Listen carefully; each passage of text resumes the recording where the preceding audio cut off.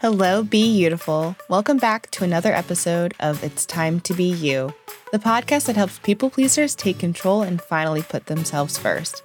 I'm your host, Ariel Von Bretter, and I'm a recovering people pleaser here to guide you on your journey in making yourself a priority, embracing who you truly are, and living life on your terms. And part of embracing who you truly are and who you truly want to be is coming to terms with your past. And we all have a past that has shaped us into who we are. And unfortunately, for some of us, our past may have some really dark, traumatic experiences to it. But we have a choice in how we move forward from those past experiences. And as we learn to move forward, it can be so helpful to be vulnerable and hear vulnerable stories to show us that we are not alone in our struggles. And that's why I love getting to speak with a variety of people, because you may not always relate to my story or someone else's story, but you can still learn something from somebody else. And so for this episode, we are joined by Charlene Madden. She's a speaker, author, empowerment coach, and creator of the Ignite Your Life Women's Workshop. But her past is a little dark. In this episode, Charlene openly shares her past experience with childhood sexual violence, domestic violence, suicide attempts, and her story changed when she learned that she had a choice and could accept the dark times and find the light. Charlene teaches us the 3 S's to help us heal and move forward and to continue to cope, and the impact of vulnerability and that it's okay not to be okay. And you'll learn that when we get honest about our past, that we can truly move forward and that we are meant to be here for a purpose. Charlene, thank you so much for being on the BU podcast today. Before we really get into it, will you just tell us a little bit about yourself and who you are? My name is Charlene Madden. I live in the beautiful province of British Columbia, Canada, and I am kind of at the foot of the Rocky Mountains. So I live kind of in a heavenly place. I'm a mom of 3 amazing children. I am a happily married woman, and I am a women's empowerment coach, an author, and a lover of life. Oh, I love it. Oh, I'm so excited to talk to you today. And what we're really going to be talking today is your story and with mental health and struggles and how you got to where you are today. So I guess where did it all begin? How did you get to be at a place where you are an empowerment coach and speaker? Yeah, it was a long journey, and I got here through the struggles that I had throughout my life. It kind of gave me the understanding and the knowledge of pain and trauma that people go through and how you can rise up out of that. Yeah. And my trauma really started at a younger age. I was 3.5 when my parents got divorced, and I was actually placed in the custody of my grandparents. And my grandmother was an absolutely amazing woman. She was very strong, independent. I always thought she was really far ahead for the era that she grew up in, because she believed that women should get a really good education, get a good job, be independent, and be able to provide for themselves. Yeah. So, and I probably learned that lesson a little bit too well. But as wonderful as my grandmother was, unfortunately, my grandfather was a pedophile. So at the age of 3.5, my sister was 7 when we went to live with my grandparents. We started experiencing sexualized violence at his hands. And this went on for close to a decade. It was just over 9 years that the abuse went on. And it really only came to light because at the age of 16, when my sister was in high school, she was actually afraid she was going to become impregnated by my grandfather. Wow. And she really desperately wanted to leave. She contemplated running away, but she knew if she left, the full force of his abuse would be turned on me. And she just desperately was trying to protect me. So she went to school, basically had a nervous breakdown, and everything came out. So my grandfather was arrested, my grandparents divorced, and really the only family that I knew kind of just splintered apart.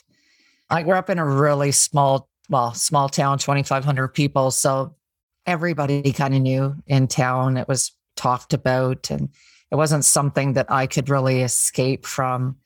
This was the early 80s, so there wasn't really a lot of counseling, therapy, follow-up. It wasn't a thing. And I think a lot of it stemmed from my grandmother's belief that you just deal with what life throws at you, just put your head down and go.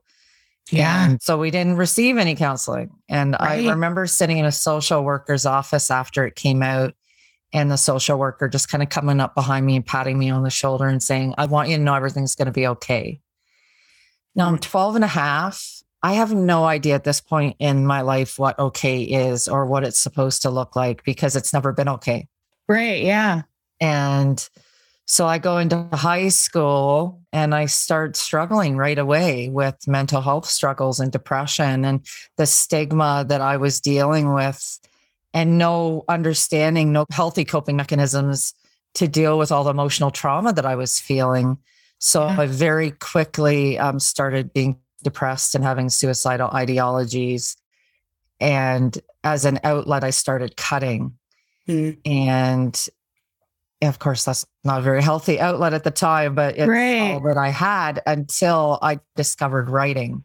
And I started writing poetry, and it was a way for me to purge all these emotions that I was feeling. And I always said I was pouring ink onto paper or blood. It was usually one of those two options as a way of just coping with the overwhelming emotions. Right. And of course, it caught the attention of my English teacher because it was very dark and depressing kind of stuff, talked about suicide. And I was sent off to, see a school psychologist. And I spent 4 hours having questionnaires done, talking to the school psychologist. And at the end of it, she says, I want you to know we're diagnosing you as being manic depressive bipolar.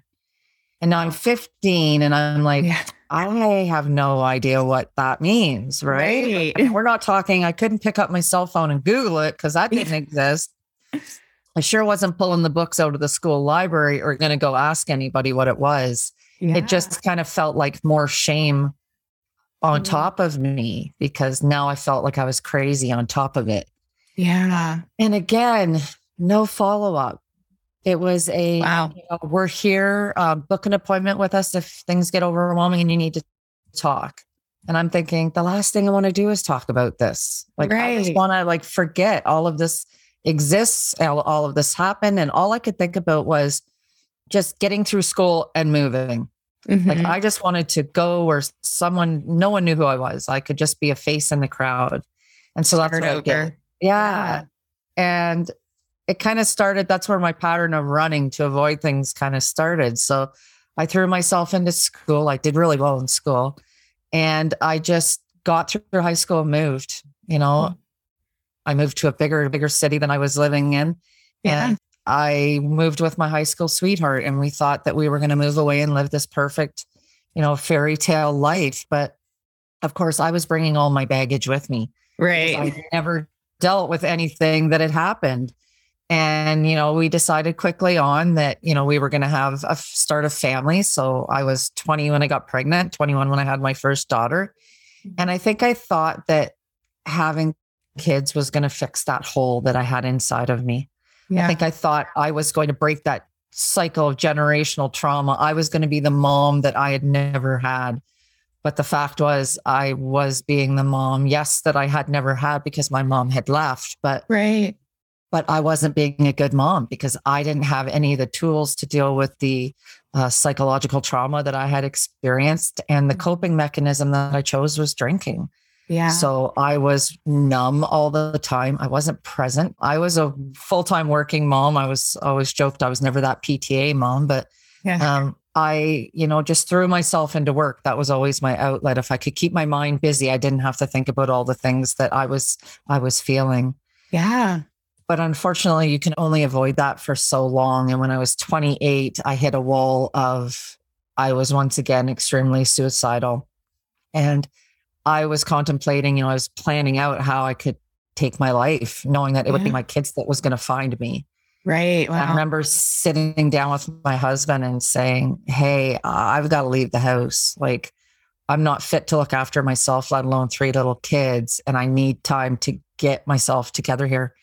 And realistically, at this point, our marriage was basically over. And so he was quite fine with me to leave. So I moved out thinking I was going to get myself together, but all leaving the house did was just dump more guilt and shame on me because now I had just repeated what my parents had done. Yeah. So I started drinking more, if that was possible at the time. And a month after I left my marriage, I jumped right into another relationship because I was so desperate for someone to love me and someone to want me. And I think secretly I'd hoped that my husband would fight for the marriage, that he would say, no, we'll make this work. But when he didn't, it just felt like another emotional abandonment at the time because I was looking for that from everybody else. Right. And of course, the relationship I got into was extremely toxic. I always say that like attracts like, and he had just gotten out of a bad relationship. He was an alcoholic. I didn't know it at the time, but he was a drug addict and he was violent when he drank. Yeah. So very quickly I started experiencing domestic violence. Wow. And it kind of fit what I thought I deserved. I had so much guilt for leaving my kids that I felt like this was karma. I was getting what I deserved. Right. For messing up everybody's life. Yeah. And I just kind of went with this. And about 2 years in, after a bad episode, I was like, I can't deal with this anymore. And I went to my medicine cabinet and I took all the pills that were in it. And I sat down on my couch to write a goodbye letter to my kids before I passed away. Yeah. Wow. And as I'm writing that letter, which I'm glad I sat down to write that letter, I realized that this was abandoning my kids in the most ultimate way that I could. And I just couldn't deal with that guilt on top of everything else. So I called a cab. I went to the emergency room, was explaining that I was overdosing on pills, and I collapsed in the reception area and woke up in a room with tubes down my throat. And my partner sitting in a chair beside me crying, saying how sorry he was. Yeah. I get discharged from the hospital and my mom she calls me and says, hey, I think you need to move across the country. She was living in Western Canada. And she says, I think you need to move across the country, bring the kids. We'll help you get, your life together. We'll help you get on your feet. Everything will be great. And I thought, okay, yeah, sure. This fits my pattern of just running away from my problems instead of dealing with them. So that's what I did.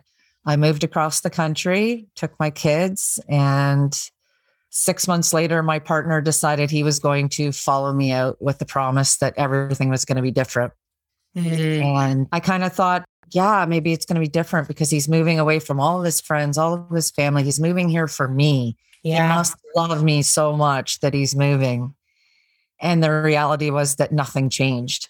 That just, continued with dysfunction, the violence, the drinking, the drug addiction, the adultery. It just kept going. And it went on for a decade. Wow. And I remember finally one day in July of 2015, he came home and said, I'm moving out today. And I was kind of like, what? Yeah. And he's like, I'm moving out and I'm moving in with another person. Wow. And I was like, okay, this is the abandonment all over again, complete betrayal. Yeah. And I thought, okay, Charlene, this is okay. This is your opportunity to finally get yourself together. Yeah. And we're going to take this time and we're going to rebuild our lives. And I was on that path.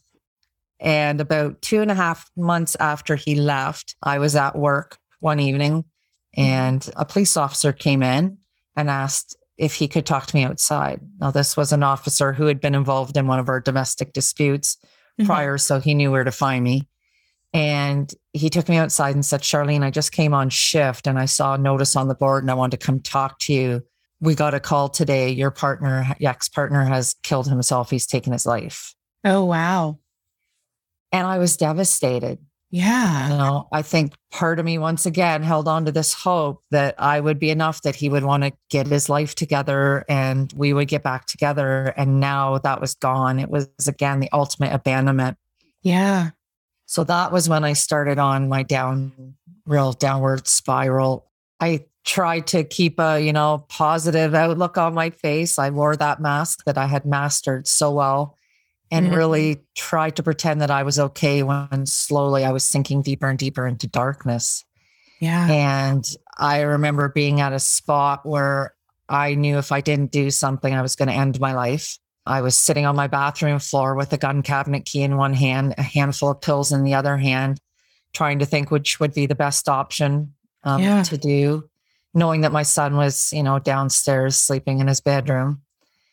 And I, threw those things down and grabbed a knife and started cutting myself again. And as the blood is pooling on the floor under me, I realized we've got to do something. We've got to get help. And this was the first time that getting help really had entered my mind. Yeah. So I contacted a local mental health service. I went to see a psychiatrist, and I was about 3 appointments in, and I was probably getting a little frustrated because we kept talking about my past. And I was like, I don't want to talk about my past. I don't want to talk about this anymore. Yeah. I was like, look, I know why I am messed up. I know where my issues come from. I just need you to tell me how to fix it. Yeah. And my personality of just give me this step, this step, this step. Yeah. I'll do it. I'll be better. And I remember asking her going, like, how did you deal with your mental health struggles? Yeah. And watching her eyes glaze over and go, Charlene, I've actually never had any mental health struggles. Really? And he's sitting there thinking, then how can you possibly tell me that you understand how I feel? Right. Yeah. You've been telling me you understand. You can't understand. Right. If you've never experienced it, you don't understand the darkness if you've never sat in it. Yeah. And I kind of checked out. That was the moment where I went, I can't even get help when I want to get help. Like I felt just completely lost at that point. And I walked out of that appointment, and I had just, let her know that I was in the process of purchasing a house because I had received a life insurance policy from my ex's passing. Mm-hmm. And she was so excited for me to be buying the house because people that are going to commit suicide do not buy houses. But what I was thinking at the time was that this was the legacy I was going to leave my children, because I felt it was the only thing of value that I had. Right. Yeah. And I left. I was taking possession of my house a couple of weeks from that date. So the end of September. And I set a date when I left that appointment that a month after I took possession of my house, I was going to end my life. I was going to take a month to get settled in the house, make sure everything was organized for my son because he was the only one left at home. Yeah. And then I was going to end my life. And so I moved in, was getting everything settled. And I was about 2 weeks out from the date that I had set to end my life when a coworker and a friend of mine came up and said, hey, there's this women's workshop in the next town over where we were living. She's like, would you like to come with me? And I was like, no, I'm good. Thank you. Because I was thinking, this is the last thing I want. And she's like, please, I really want to go, but I don't want to go alone. Yeah. And I'm like, oh man, all right, that's my kryptonite, because I don't want to see anybody else in pain or suffer. Like, it's okay for me, but and I was like, oh, and in my mind, I'm thinking, okay, fine, we'll go, because I know she really needs to go. I know she needs to get some confidence and feel better about herself. Like I'm completely projecting how I am onto her. And, so I'm like, okay, fine, I'll go. And I'm thinking, this is actually perfect because the workshop is 2 days before I'm set to end my life. Yeah. So I will go on the Saturday, Sunday. I'll sit in that room. I'll pretend that I'm fine. No one will suspect anything. And then I go Monday morning and I take my life. Wow. So I showed up to the workshop that Saturday morning. I had my hunting rifle already in the back seat of my vehicle. Yeah. And I had the location picked, the time picked. It was the formality was just getting through that weekend. Right. And I walked into the room of the workshop and I immediately felt sick to my stomach because I felt so out of place. And it just emphasized how I felt my entire life. I'm looking at a room full of women who are well-dressed, who seem like they have it all together. These are the PTA moms is what I'm thinking as I'm looking at the room. So I do not fit. Yeah. And I'm thinking that it's just, I feel like there's a spotlight on me saying, this person doesn't belong here. And I just try to get to my seat as quickly as possible. I'm just, thinking I have 2 days to get through. We can do this.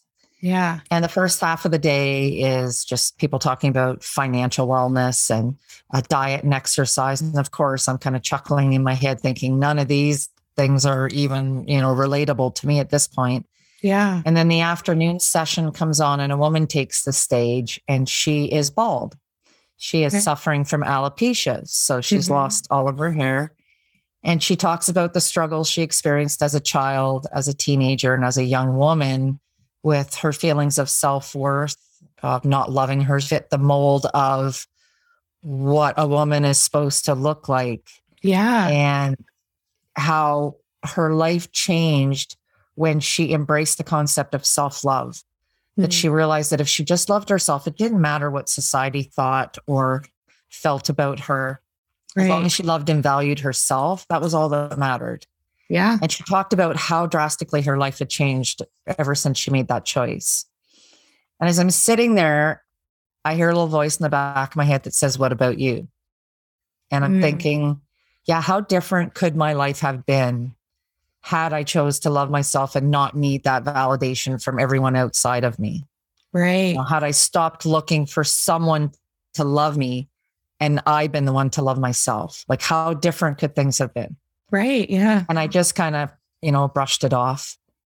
And then the next speaker comes up, and it's a woman who starts talking about living with mental health struggles and 2 decades of depression, and how much she had struggled with suicidal ideology, and how the moment that she recognized that the depression was a part of her, instead of fighting against it, she embraced it as being a part of her, which meant she could love that part of herself as well.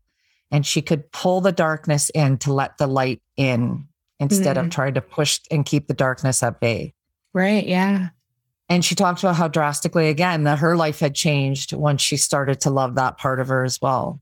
And again, I'm sitting there and I hear that voice that says, "What about you?" And I'm thinking, yeah, like, how different would my life have been if I could have learned to live with my mental illness? Yeah. Instead of fighting against it all these years, what if I loved that part of me as well? Right. And, again, I kind of slough it off because, I've already made my decision. Yeah. And the next speaker comes up, last speaker of the day, and it's a gentleman, and he starts talking about his marriage, going through a divorce, losing custody of his children, being an alcoholic, being addicted to pain medication, and being depressed and suicidal, and how he had spent a year of his life trying to find a perfect mix of pain medication and alcohol so that he could commit suicide, but make it look like an accident. Oh, wow. Because he sold life insurance and he knew it had to look like an accidental overdose. Right. And on one very rare occasion, his wife asked if he would take his kids overnight. And of course, he jumped at the opportunity. And it was on that night that he found that mix of pain medication and alcohol. Yeah. And he was laying on his couch, slowly overdosing with his kids in the room next to him, when he heard a voice that said, "No, not like this. Not today. There's more." Wow. And he managed to get to his cell phone, called 911, obviously made it to the hospital, and his whole life changed. Yeah. He got clean and sober. He got into counseling and therapy, and he got the help that he needed.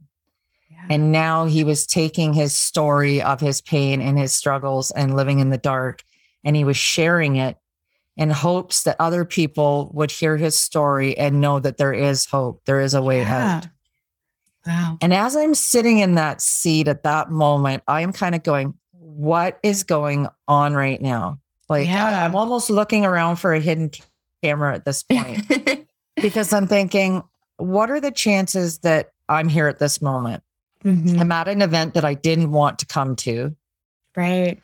And I've just heard 3 speakers talk about the areas of my life that I've struggled the most with and that have caused me the most pain and have pushed me to the point where I'm ready to end my life. And I've just heard 3 people talk about how they've gotten through those experiences. And now they were sharing their stories and their struggles. Wow. And I'm kind of sitting there going, okay, this can't be an accident. Yeah. Like, I'm here at this moment to hear these stories for a reason. And was this the first time that you heard other stories that were had similar things to you?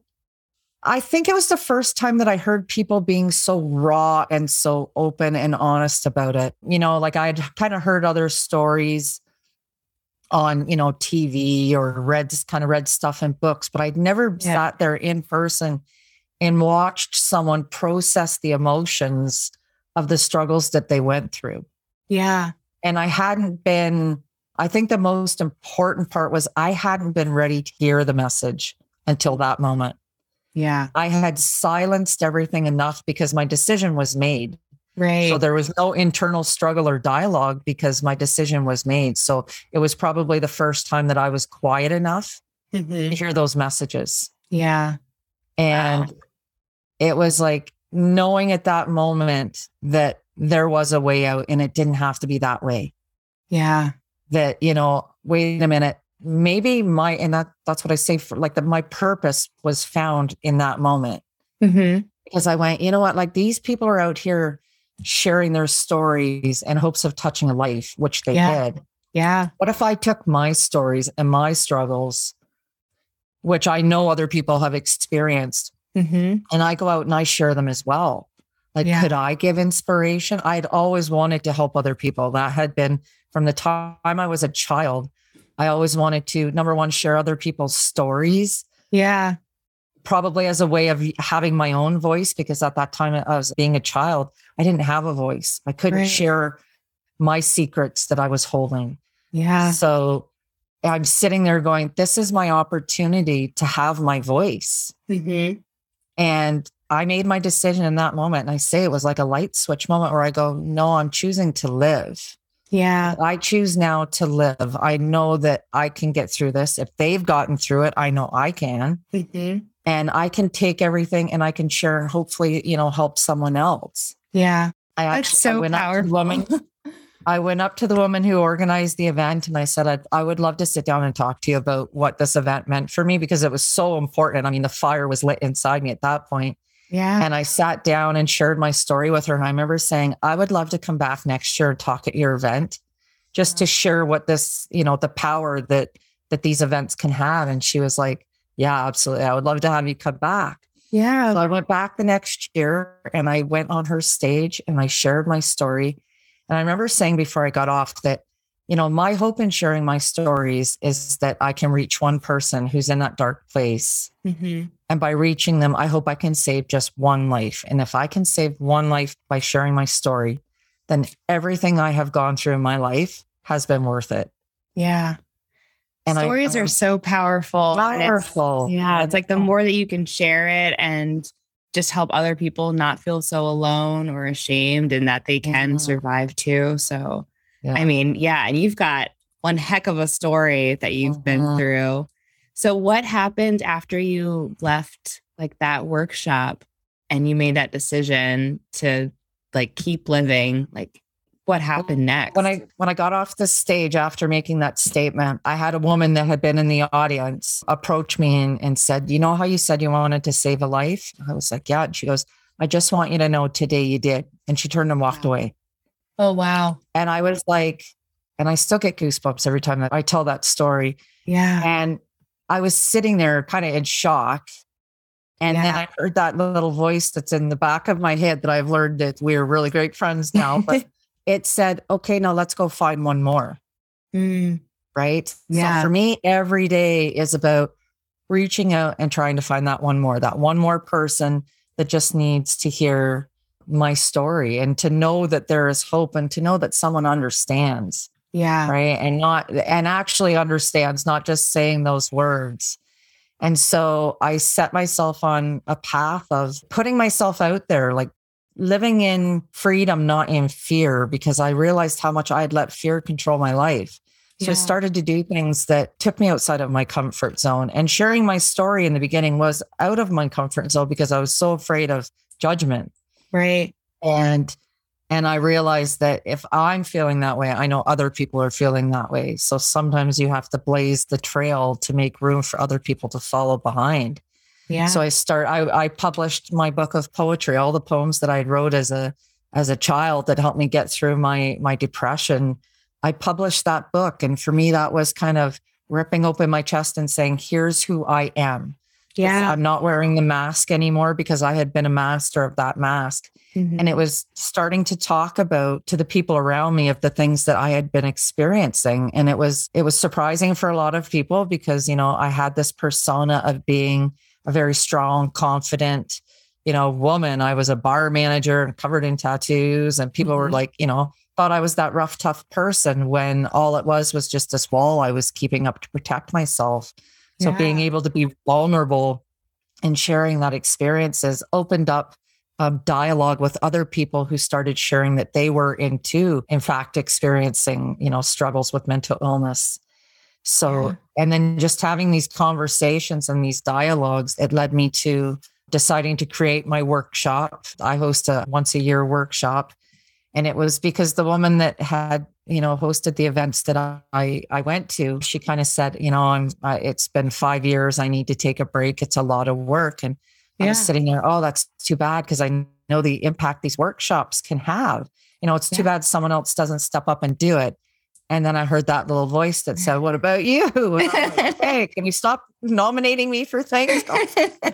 And I was like, you're right. Like, I know more than anybody the impact these events can have. So I started my own workshop, and then having the workshop led me to having women coming and talking and sitting down. And then I was like, okay, I'm going to start a coaching practice, because I've got women coming to me and going, okay, like, how are you stepping outside and doing the scary things and doing the things that are moving the needle for you? So I started my one-on-one coaching practice and started speaking more, and just to put myself out there. And again, for me, it's all about just reaching that one person. So whatever opportunity I can get, like today, is reaching that one person. So I mean, just focusing on like that one person at a time is still so powerful, because just like you started out as one person, but then you have by sharing your story and still being here, like that's such a huge impact. And then you've impacted others, and it's just a huge ripple effect. Ripples. I know. Yeah. That's the theme that I try to tell people. It's like, we never understand how far that one pebble that we are, the ripples will reach. Yeah. Understanding that we're all creating ripples in some kind. So, yeah. And so how are you coping now? Like, after you heard that initial workshop and you learned, more about like, what if I did like have that self-love and accept my depression and accept all this stuff? Like, do you still deal with those kind of issues, or what does this look like for you? Yeah, absolutely. I mean, it's not a magic wand. It's not like, okay, I'm better now, because, mental illness is like diabetes, right? Like, I'm going to have this for the rest of my life. It's just learning how to cope with it in the healthiest way possible. So for me, that's developing some self-care routines, doing things that, focusing on gratitude, which, is huge for me, because sometimes when you get in that dark place, you don't feel like you have anything good in your life. So just finding one thing each day, just start off with one if you feel that there's nothing. And when the clients that I work with, like, I always work on a 3S pattern. So it's like getting really self-responsible and understanding that we're responsible for where we are in our lives. I mean, I could point fingers and blame everybody else for where I am in my life. But at this point, I'm choosing to make the choices that I'm making. And I have to accept that responsibility and go, okay, so if I'm making these choices, what different choices can I make? So accepting, that self-responsibility and self-acceptance, accepting the parts of me that aren't perfect, because there's no perfect person. So I accept myself, flaws and all. And that also incorporates the self-love, right? Like, not relying on someone else to love me, and knowing that, I deserve to be loved. I don't need that from anyone else. I will love myself because I'm worthy of that love. Right. And I think just having, I have the word I am worthy plastered, it's in my office, it's on my bathroom sink. It's like, it's a constant reminder to me that I am worthy, and I validate myself for that. So just understanding those 3 S's, self-acceptance, self-responsibility, and self-love. Yeah, I really like that. And I really like that you talk about self-responsibility, because I think that is huge. Of like, we do have choices, and I think a lot of times people can easily, play the victim and think like, oh, my life sucks and all this stuff is happening to me, and get stuck down that road. But you can make a choice, to see things differently and, accept what happened and kind of move on. So yeah, I'm curious. And it's my office. I always tell my clients when they come in, my office is a radical honesty zone. Right. So when you come in, you have to be radically honest. And that sometimes that's difficult because people don't want to, we don't want to admit sometimes that we're the ones that are to blame for where we are. So. Right. Yeah. I'm kind of curious, like with your story and, all that you've experienced, how do you kind of use like that self-responsibility, or maybe it's more of self-acceptance to like move forward? Like, how did you get past all of the stuff that you dealt with in your childhood? I understand that I chose the coping mechanisms that I chose. I didn't ask for help, and that was, help is not going to come to us. Right. We sometimes have this romantic notion that someone is going to come sweeping in and save us. And at the end of the day, we have to save ourselves. Right. So understanding that I'm responsible for, number one, what I put into my body and my mind. If I'm putting crappy thoughts in, I'm going to get crappy thoughts out. Yeah. So, and I always, I talk about forgiveness, and people, it's sometimes a really difficult thing for people to grasp because they think, I have forgiven everybody in my life that has done me wrong. And, people are like, even your grandpa. And I'm like, yeah, even my grandpa, like I have forgiven that. The hardest person for me to forgive was myself. Yeah. It was easier for me to forgive other people. I had so much regret over the mom that I wasn't, the wife that I wasn't, in my first marriage. And I remember sitting, because both of my daughters suffer from mental illness struggles as well. And I remember sitting in a room with a bunch of social workers with my oldest daughter as she's yelling at me about what a terrible mother I was. And she was 100% right. And sitting there and just having this concept come into my head. And I didn't really understand how powerful it was at the time, but going, I did the best I could with the tools that I had. Exactly. Right. And to me, that is grace. Yeah. So I walked out because I really did. I didn't have any coping tools or skills to deal with all the trauma I had experienced. So I really was doing the best I could. And when I walked out of that, I was kind of like, okay, wait a minute. If I'm willing to give that grace to myself, I need to understand that everybody in my life has been doing the best that they could with the tools that they had. Yeah. My mom experienced sexual abuse at my grandfather's hands as a younger woman. Yeah. So she was really doing the best that she could. My dad being an alcoholic, he was doing the best that he could. My grandfather, I don't know what his childhood was like. I don't know what he experienced as a child. Right. So I have to give him the grace to go, maybe he was doing the best he could with the tools that he had. Yeah. Not good choices, but I have to give that grace. So that was huge for me. So yeah, I think that is like really like kind of a powerful thing to think about, of like everyone's doing the best that they can with what they have in that moment. And I think that's so powerful as like giving yourself grace and other people as well. And I'm curious, like with your children and like with your family, like since you've started sharing your story, how has it impacted like those relationships? My mom and I are probably the closest that we've ever been. Yeah. And I think it allowed us to open up and have dialogue. I was really nervous in the beginning, like the first live workshop that I had, I invited my mom to come to. And of course, I was worried that she would, be embarrassed or feel shame or anything, any emotions that she might have.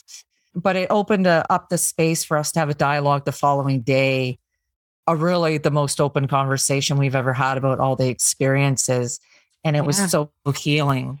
Yeah. So, and I think for my daughters, it allows a little bit of light to shine in on what my experiences were, because of course I didn't talk a lot about this to my daughters.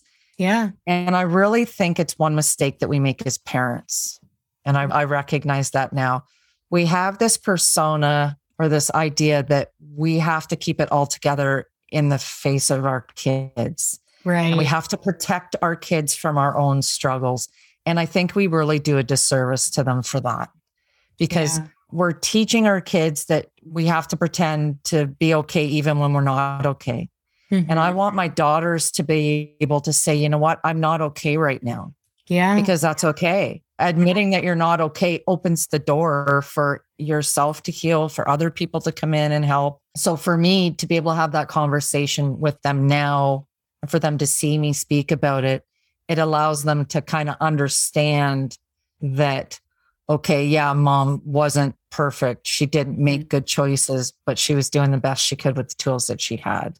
Yeah. So I love that. And I mean, that's just like another kind of testimony of like when you're open and honest about what's going on and like sharing that vulnerability, that you can be closer and also people can have more of an understanding. Cause I think it's so easy for people to just, I mean, we're all trying to like hide it ourselves and pretend we're perfect and nothing's going on, but we're humans, we're experiencing human things, and you know, it's okay to not be okay. And the more that we kind of open that, I was just going to say that that's what I want people to understand, that it's okay to not be okay. Yeah. And so for anyone that is like listening and they can kind of relate to parts of your story, like what do you want people to really take away and understand? Again, as we just said, you know, it's okay to not be okay. Right. Like we don't have to have it. We have this message from society that we have to have it all together all the time. And you know what? You don't have to have it all together. If you need a day, a week, if you need a month to not be okay and to look after yourself, take that time. Yeah. And to know that you can sit in the dark and still rise up into the light afterwards. And you're never alone. And I think that is what we feel so often, is that we're alone and we don't want to confide in the people around us and the people that we love. Because, you know, I know for myself, I was like, everyone has their own problems. They don't need to know about mine. Right. Like, I don't want to be a burden. You know, it was always that need to protect other people. But from being on both sides of the spectrum, to losing the person to suicide, and to being that person, people want to be there for you. Yeah. It doesn't matter who it is. And if you don't have anyone in your life that you feel wants to be there for you, I will be there for you. Yeah. Right. Like I always leave a message, you know, when I'm doing a podcast, that, you know, I always say, if you're feeling lost and alone and you have no one to talk to, reach out to me, because I do understand what it feels like. And I do know you feel alone and trapped in the darkness. And I will come and sit virtually with anyone in the dark. Right. I'll sit with you live if you're close. I will come and sit with you. But, you know, I want people to know that you can sit and hold space. Like, I'm not gonna, you know, say, hey, we're going to get better tomorrow.